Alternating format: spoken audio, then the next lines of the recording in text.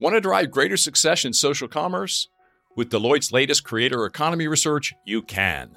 After surveying over 500 creators and 500 brands, our insights are helping CMOs and marketing teams harness the power of content creators. And not only that, but how to do it well. See for yourself by visiting cmo.deloitte.com today. Hey there, it's Jim Stengel, host of the CMO Podcast. We're all marketers here, so let's be real for a sec. We all know that your website shouldn't be a static asset. It should be a dynamic part of your strategy to build your brand and drive conversions. That's Marketing 101. But 54% of marketing leaders say web updates take too long. That's over half of you listening right now. And that's where Webflow comes in. Their visual-first platform allows you to build, launch, and optimize web pages fast. That means you can set ambitious marketing goals and your site can rise to that challenge. Learn why teams like Dropbox, IDEO, and Orange Theory all trust Webflow to achieve their most ambitious goals today at webflow.com. Wes, I'm going to go back to your childhood in Baltimore. What's the first brand you remember having an impact on you as a young boy? Oh, brother. In Baltimore, probably Lito's Pizza, which I still occasionally get FedEx, so packaged up, frozen, and FedEx out to me here. And every time I go back to see my mom, I'm always, of course, having to hit that. Utz pretzels. I order those from Walmart.com because they're much better than that crappy Snyder pretzel out here on the West Coast. So, pizza and pretzels, pretty good. Pizza and pretzels. Hi, I'm Jim Stengel, and I help major brands find their purpose and activate it, and the profits follow. For 7 years, I was the global marketing officer for Procter & Gamble, where I oversaw the marketing of hundreds of brands. You may not know it, but the CMOs, the chief marketing officers of all of your favorite brands, are trying to connect you with your favorite products and services through purpose. And on this show, I delve into how they do it. My guest today on the CMO Podcast is Wes Nichols, one of the brightest minds in our industry in marketing technology, entrepreneurship, and business transformation. Wes is currently a partner in March Capital, an LA-based venture capital firm with investments in a variety of cloud-based software companies.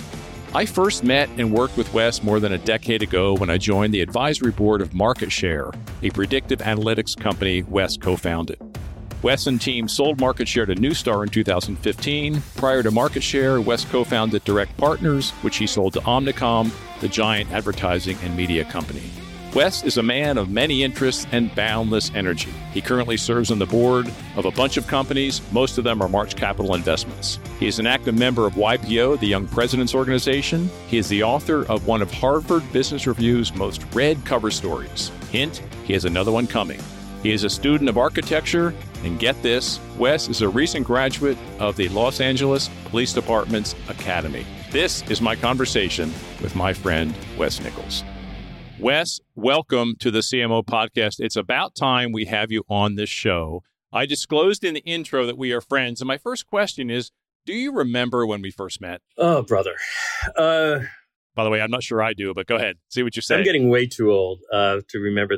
It had to be at the ANA in Orlando. The ANA is the big annual meeting of the big trade association in our industry every October in Orlando. It's a great meeting, thousands of people. Great way to connect. Yeah, and we had begun creating a best-in-class of analytics awards in partnership with the ANA because Bob, the CEO, was so keen on making sure that analytics and the use of data and data-driven decision-making became a priority for the CMO community that we actually created an award program to find the best people. So I was usually on stage presenting that each year, and that was probably when we met.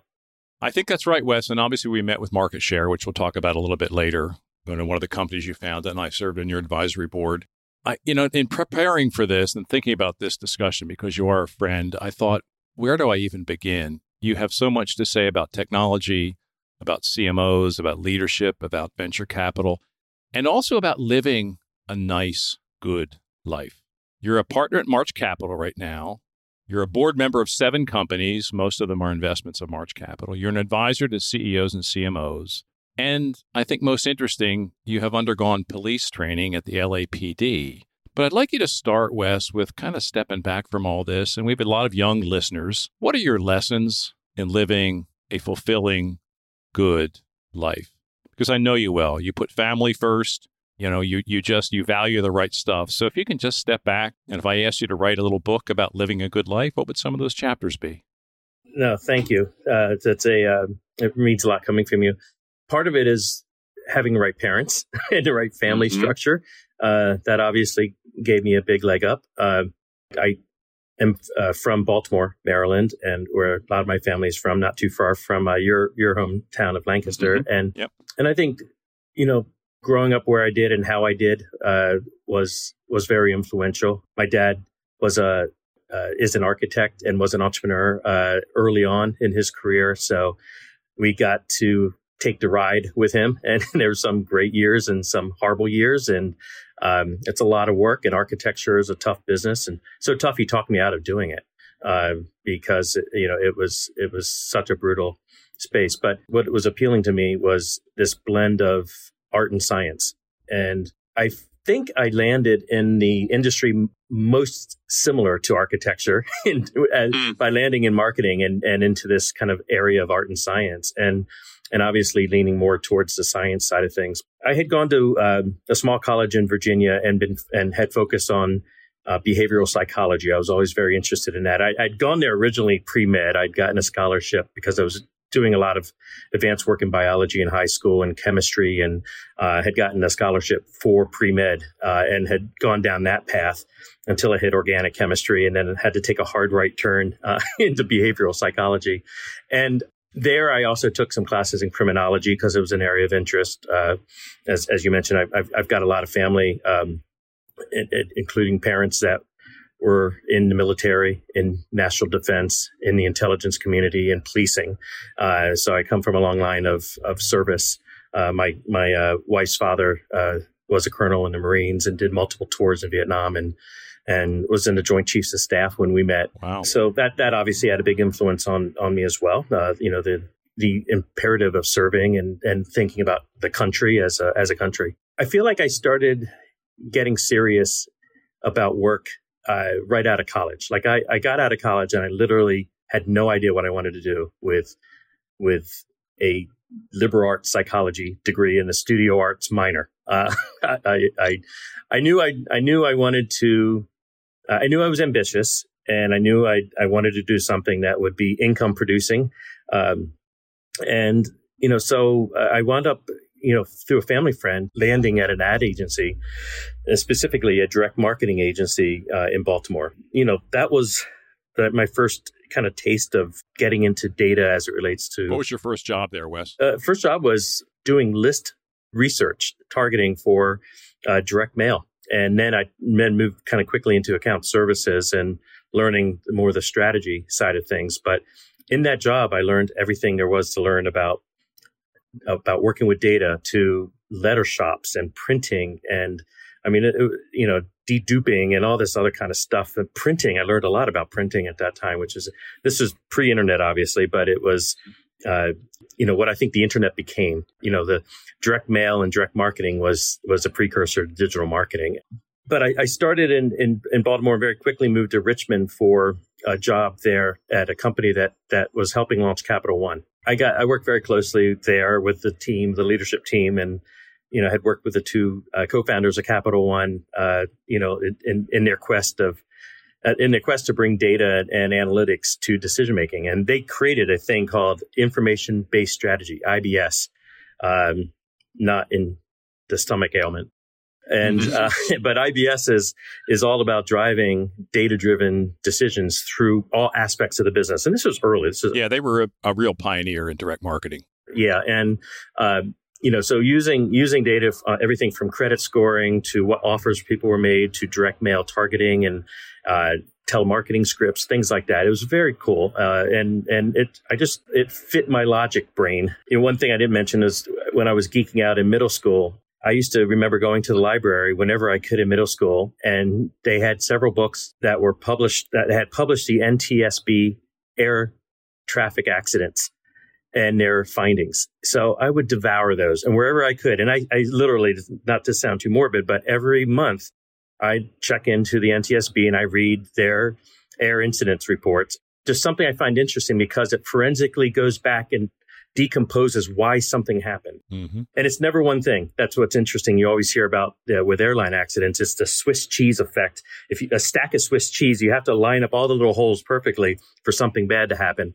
And it's always a multitude of things coming together, whether it's weather and pilot fatigue or equipment malfunction or the ailerons weren't working or whatever. That always appealed to me, that looking at how they were able to use data to understand and explain why something happened. But looking at that kind of, interest in understanding data and science, having a lot of, military and police in my family, I was interested in criminology. So I started taking criminology class in college. And I was also involved back home through high school and college in a police explorer program, which is kind of like Boy Scouts but tied to a police department.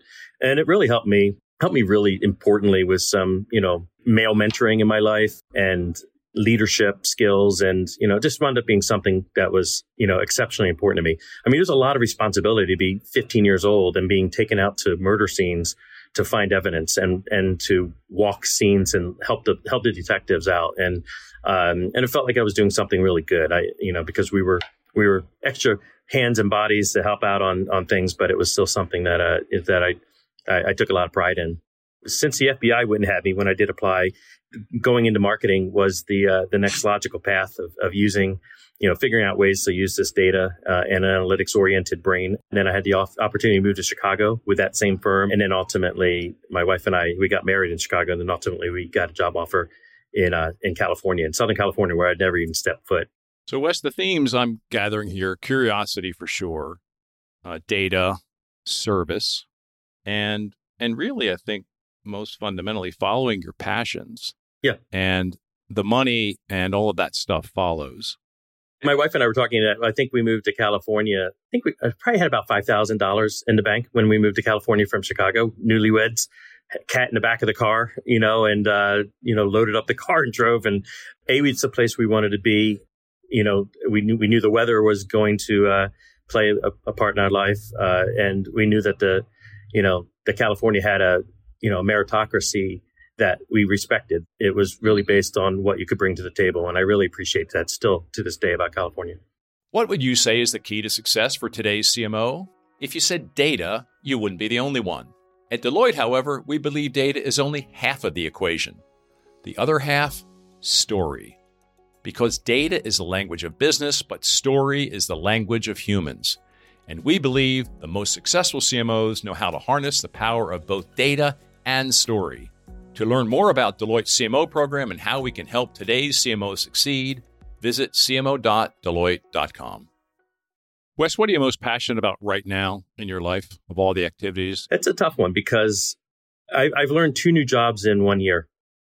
Past 18 months, and I'm enjoying that. And I think that if I were to distill that down, I'm passionate about learning, and I find that having just gone through this police academy that we'll talk about, that was harder than the 2 graduate school programs I've gone through. Maybe it's because of my age, or maybe because of the way my brain works now, or definitely because of the content. It's like going to law school. So, Wes, the 2 jobs in the last 18 months, one was going through the police academy, and the other one was March Capital. And learning that side of the table. As I've spent most of my career, once we moved to California, spent most of my career as an entrepreneur in the marketing and advertising in the technology space. I've always been on the side of raising money from investors, but now all of a sudden, this past 2 years, I've spent a lot of time, learning how to work that other side of the table and have a lot more respect and understanding of the pressure and the responsibility that entails. We're going to talk about the venture capital piece in a minute, but I would like to pause and talk about your involvement with the Los Angeles Police Department. I mean, I talked with you, I don't know, maybe a year ago when you were in the middle of your academy, and we had the longest, most interesting discussion about that. But could you start with, after you sold your company to Newstar and you got involved in venture capital, you decided this was something you wanted to do. What was the catalyst for your involvement with the LAPD? And tell us your experience there, why you did it, what it was like training and working with LAPD officers, and what's some of the insights you have for us from that experience? It's kind of fun. I feel like a bit of I am an outsider into that world now, yet, I'm deep enough into it to see what's really happening. And it's been a real eye opener, I have to say. So why did you want to do it, Wes? Start with that. I'd say the first motivation was, we had put together market share in Newstar, and then we sold Newstar to Golden Gate Capital.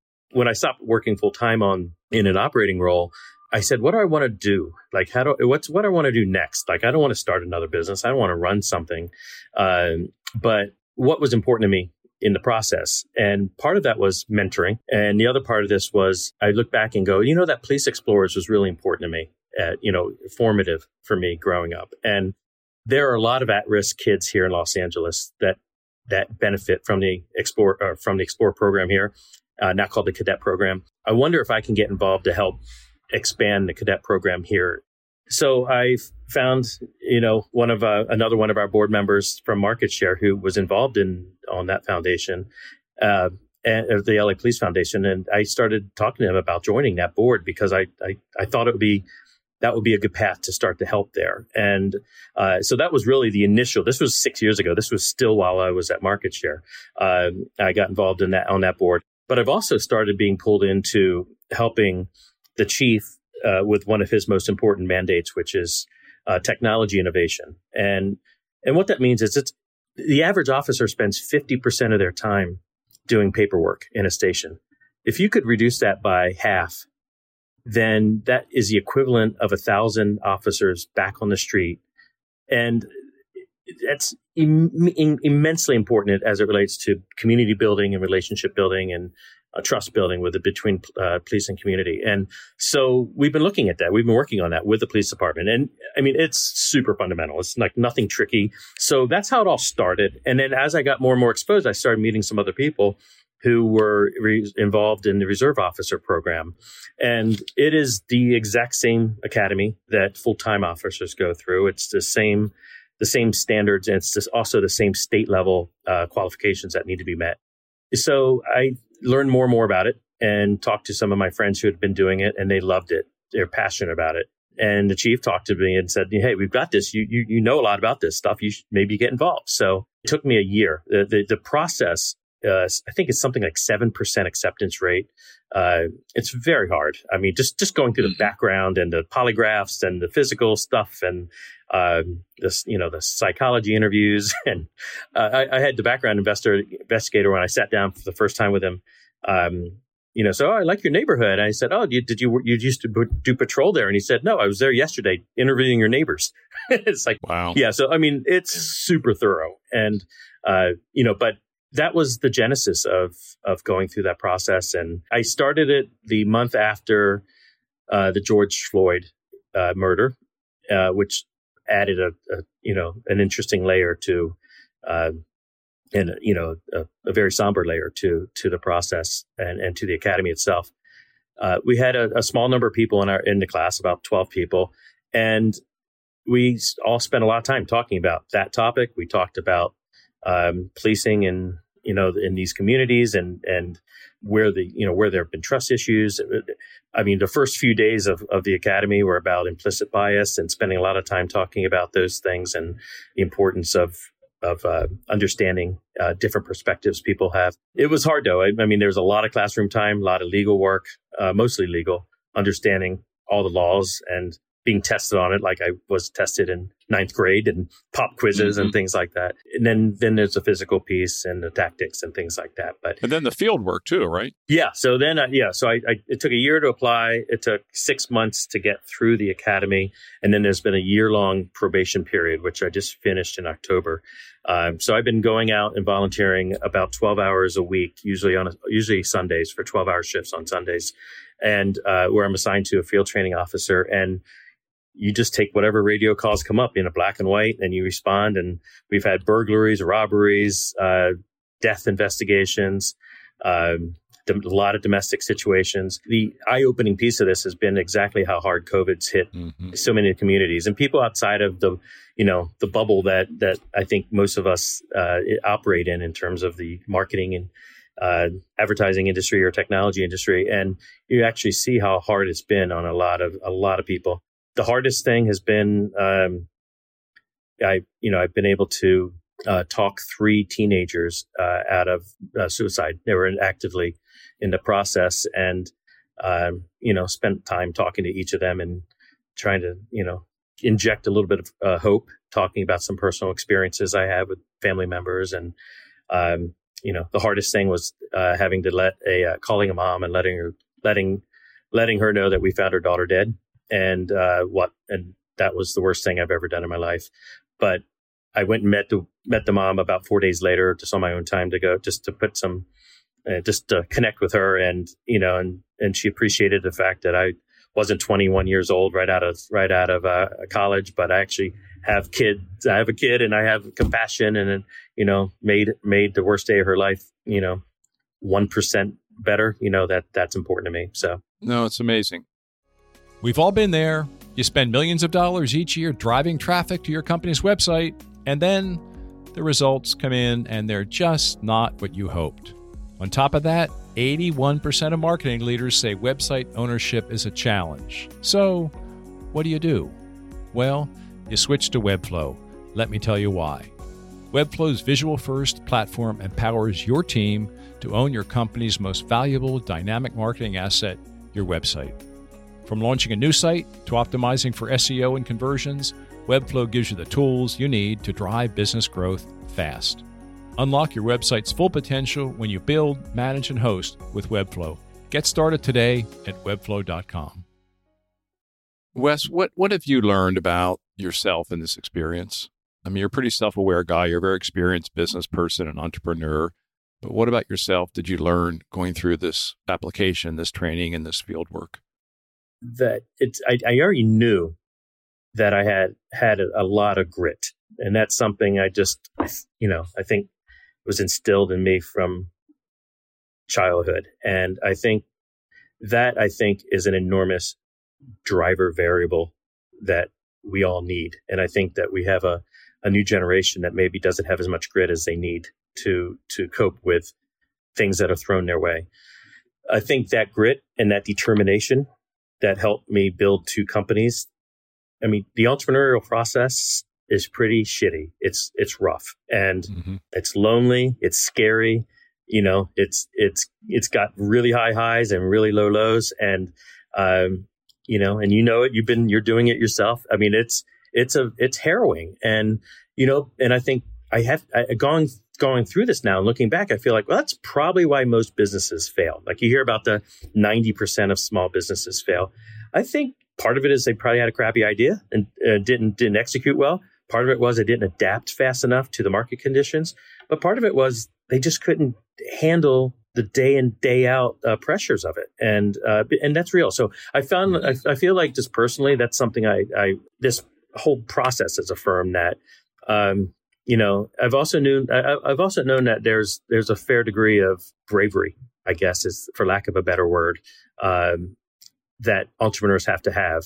That you have to, it's pretty insane to start a business. And like when we started Market Share, I mean, the idea of turning what we did into software, which had been done by, consultants operating out of their garages and like mom and pop shops, all of a sudden automating that and turning it into software and doing it proactively and forward looking instead of a backward looking research project, and then selling to CMOs who've never really had technology budgets before. I look at myself now and go, that was a crazy idea. Yeah, that was a reach. What the hell? I did that. I launched the first company the month Alex, my son, was born. We moved to LA with, we had no money in the bank, and then we had a kid, and all of a sudden launching a company within a month. I mean, like those are like, other than having someone die in our family, those are about most of the drivers that make people go crazy. But I think that level of determination, it just had to happen. Like I didn't see any other option. So I just powered through it. And I now look back, I look back at some of my old calendars and my travel schedule, and I had to look at my old United schedule for about 5 years ago. And I just couldn't believe it. Insane. But it was like what had to happen. It had to get done. And it did. And so the same here with the police. It's like I just powered through it. Like, you know what? I was much older than anyone else involved there. The physical stuff, I'm in pretty good shape, but I had to go through a lot of cardiac stress training. I had to do, arresting control, like Cav McGraw stuff where you're like, on the ground and handcuffed and laying on my stomach and someone on my back. it's pretty intense. I got tased, I mean, that sucked. Do not recommend that. But I think the grit and determination is something that if I had to go back and kind of summarize everything and life lessons, I think that's a really important one. Wes, where do you see this going for you? You're now a reserve officer. Are you still serving on the board? I mean, what do you see your involvement with LAPD in the next 5 to 10 years? I'm going to do this as long as I can. I enjoy it. I feel like I really wanted to find something that I would be able to allocate a meaningful amount of time to doing something for the community. And this feels like a really good one. I mean, it is helping people at their worst moments. And I've helped people, who are homeless agree to get into rehab. I feel like it's emotionally exhausting, but it's also rewarding. I'm really also balancing that with where I'm spending the vast majority of my time, which is now learning how to pick companies to invest. I'd already been doing maybe 10 years worth for the past 10, 12 years of private company and public company boards. So I've learned a lot about governance along the way. And I also knew as a founder what I wanted out of my board members. So I think I've been, able to really hone my board management and contributions and become a good board member. But now taking that to the next level, okay, now let's find companies that we can then start to put 10, 20, 30, $40 million checks into that we can really help accelerate their growth and take them to the next level. That's what I'm doing at March, which has been really interesting. And that requires its own level of focus and determination and grit to, because you have to talk to 1,000 companies to get to 2 or 3 that you might be interested in actually supporting, because you only have so many, so many time slots to do this right. So you're with March now. For those entrepreneurs who are listening to this, Wes, what do you think in the venture capital space investors are looking for these days, 2022, 2023, in terms of ideas, teams, founders? When you're sitting with your March colleagues, what's kind of your filter? What are the kind of things you're looking at? Well, clearly, what I liked about March, relative to a lot of other firms I had been working with, was it was maniacally focused on a few areas that it's really paid off for them. It must be cloud-based, enterprise, scalable type of business. It has to be in enterprise AI, cybersecurity, e-commerce enablement, or fintech. And you focus on these core areas. They're all high growth, hyper growth areas. It's all B2B, enterprise, all the stuff I was doing at Market Share, selling new ideas to the C-suite. So I think, what we tend to look for are, obviously the team, like what's the team look like, who the CEO is able to attract, or who a founder is able to attract to a team is a good barometer of their ability to evangelize a story and evangelize that vision that they have. So have they gotten a really great team around them? Do they have a great product and technology team in place? Do they have a great advisory board or board in place? What's the traction look like? I see a lot of companies looking for money pre-revenue, and I advise them just wait, tighten up the belt, get some clients, show some revenue, and that removes a ton of risk from the table for the investor. And that means you don't have to give up so much in equity. And you also start to have some traction that you can show. I know, John, my co-founder and I at Market Share, we did that. We co-invested, and we funded the first 3 years of the business personally. And it was tight. It was really tight. We got a few months. We had a few months of, saw death at the door there. But we got through there. And as a result, we were able to maintain and outsize a much larger percentage of the company by the time we got to the exit than we would have if we had raised money early on. So if you can do it, I recommend, get some clients. It's important to go to market knowing that your first idea, your first messaging is not going to resonate. So the key is to listen, take that in, be humble enough to realize that maybe your idea isn't exactly dead on right, and adapt. And that I find that it takes about three turns till a company starts to find that right product market fit. And the ones that fail, it's kind of like go back to the airplane NTSB story. Everyone always asks, well, why do those wings flex so much when they're, when we're in turbulence? Aren't they going to break off? It's like the wings would break off if they were fixed, if they were solid and didn't move. Then you're in real trouble. So, but the ability to have that torque and the flex is how you adapt to that, the changes that are happening outside the plane. Same in business. If you have that flex that you can adapt to the changes that you're hitting, you hit weatherhead, a storm cloud, and then you come out and then you hit another layer of clouds, or you hit an ice storm, and you're flexing and adapting. That matters. And I find that a lot of companies don't do that well. They don't listen, or maybe they fall in love with an idea and then they go under, or they burn through all their money. I love to find companies that have been through that. I think companies that have had, a few near-death experiences is always a good thing too. I think that a big variable is whether someone's an immigrant or not. I think that speaks to the grit. Yeah. So that's a variable. Have they had diversity in their life? I mean, Jim, I don't know if I ever told you about this, but one day I was out market share. I was flying to Chicago from LA, and I was sitting next to this guy, and we started talking about, what do you do? What do you do? Sort of thing. And he was a scout for the Milwaukee Brewers. And he's like, and so when he asked me what I'm doing, I told him, he said, "Oh, you mean that Moneyball shit?" And he was just like the guy at the beginning of Moneyball, like just, anti-technology. But he said something really interesting. He said what analytics wouldn't pick up is something that they found to be really important, which is, has a person that they're looking at had, some sort of trauma in their life, family member or parent die, raised very poor, immigrant, something like that. He said that has been the primary variable that they found to be what can get someone through 180 baseball games a year.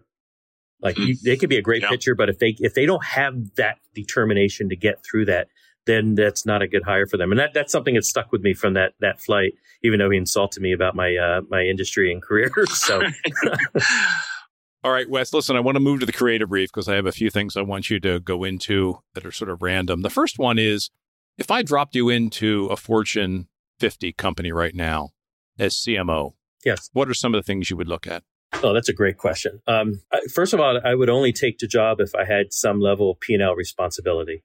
If it was a comms type of CMO position, I wouldn't take it.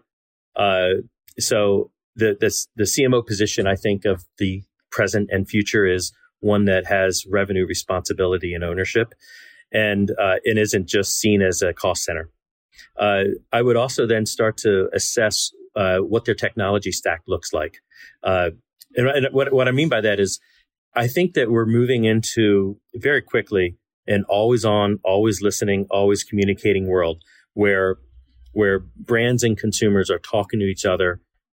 Brands, whether they like it or not, are going to are hearing from their customers. So that's why I'm seeing this marriage of marketing and customer experience. So that's the other piece I'd look for in my job negotiation, is to make sure that I own the customer experience piece of that. And that could be revenue. It could be telemarketing centers. It could be any touch point that the company has with consumers. Is the leadership team and the board actually technology savvy? Do they embrace it, or are they scared of it? Are they scared of disintermediating their core source of revenue, or are they embracing the idea that they need to go direct to consumer and build those relationships?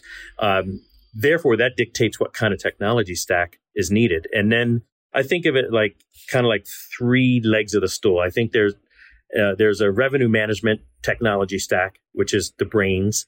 That's analytics, attribution, planning, pricing, dynamic pricing. There's the execution stack, which is like your arms and legs stuff. That's the email and CRM, just the stuff that pumps out the touch point marketing activity. Maybe the creative automation, media automation. That's where the agencies get disintermediated ultimately is that piece. And then the third leg is the foundational technology, that's where the CDP and identity, content management, those things sit. I'd want to sit down and make sure that the CMO has the authority to build the right technology stack that has those three arms. And some of the elements might already exist, and some of it might need to be blown up, but you need time to do that. And then of course the team, like, does the team get it? Is there good institutional memory? Do they understand and embrace this stuff? Those are some of the things I would want to take a look at first of all. And then, No, Wes, it's wonderful. And I think I just want to pause there for everyone who is a CMO or aspiring CMO to listen for a moment to what you just heard, that this is the framework for which great CMOs focus and make a difference in their company's trajectory. So thanks for sharing that, Wes. Wes, you had a very famous Harvard Business Review article, a cover story that was one of the most widely read stories ever. I hear you have another article in the works, or at least you're thinking about it. What is the focus of that article? It's building on what I was just talking about and around what I would call modern marketing, and one that looks at marketing and customer experience together. Mm-hmm. What's the role of AI? What's the role of automation? Not dissimilar to the Capital One discussion from 30 years ago. How do you drive data-driven decision-making across the organization? And in some cases, how do you automate it? So it's always on and always adapting. So like when you use Waze on your phone, it doesn't present you with options that then you have to pull over and decide which one to take. Mm-hmm. I think we're getting to that point where marketers are going to have the ability to have real-time decisioning and offers and cross-sells and things like that happening without a whole lot of involvement by humans, or campaign-oriented or calendar-oriented approach, I think is going to be displaced by an always-on, always-happening platform. Wes, who's been the most influential business mentor in your career? Besides you? Come on, Wes. Thank you for that. No, seriously, you've been immensely important. And you know that, and I said that from the heart. So you can have the world's largest advertising budget at the world's largest packaged goods company and still be a great person and a great human and family person. That's what I try to live for, and what I try to be on a much smaller scale. So I really do value that. I think that my partner here at March, who I've known for about 30 years, Jamie Montgomery, has been. We first met through our kids going to church and then school together and then Boy Scouts together. Jamie helped me get into this group called YPO, Young Presidents Organization, mm-hmm. which wound up being incredibly important to me in terms of getting mentors. And then when I launched Market Share, Jamie was who put John and I up in an extra few offices, and we spent 2 years in his office. And then, when I was thinking about what to do next, he said, "Wow, hey, you had one of the biggest exits in software as a service and technology here. You should probably be helping other entrepreneurs do the same." And so Jamie's been a very important influencer in my life too. Wes, besides your passion for law enforcement and the work you're doing, is there another passion pivot we could see in Wes Nichols' future life? Oh boy, that's a good question. Well, no. You're going to stay the course. Like I said about the entrepreneur, finding 3 different turns until they get it right. I feel like I've got a really good combination going right. And I loved Market Share. I loved the team. I loved building the company. I loved entrepreneurship. I loved working with clients. I still do. And that's what I'm having fun now with March is I feel like now I moved to like what I imagine being a grandparent is like, where, you're not holding the baby, when it's crying or a dirty diaper, you hand that to the parent to handle. And, but now I'm able to help and coach and do that. But then when it's poopy diaper time, it's still going back to the parent. I'm not in that stage of life anymore. And now it allows me to, as a VC, to work with a number of these companies to help the CEOs, give them coaching and help them, avoid some of the dumb stuff I did in my companies and maybe a few of the good things. And good tips I got as being a board member is NEFO, nose in, fingers out. Like you nose in, know what's going on in the business, but your fingers are off it. You're not trying to be on the front seat, driving the steering wheel and messing things up. So, so I really try to practice NEFO as much as I can with these companies. And I don't see anything changing. I like that mix because, I'm not ready. I'm never going to go out and run something and build something again. Never say never, I guess, but I don't see that happening at all. So, but I like the balance, Jim. I've got, my wife and I spend a lot of time traveling to family. We've done 2 family trips this month, and just right before our call, I just finished booking a trip to 2 college graduations back east, and so we're very involved with family. We'll just continue to do more of that.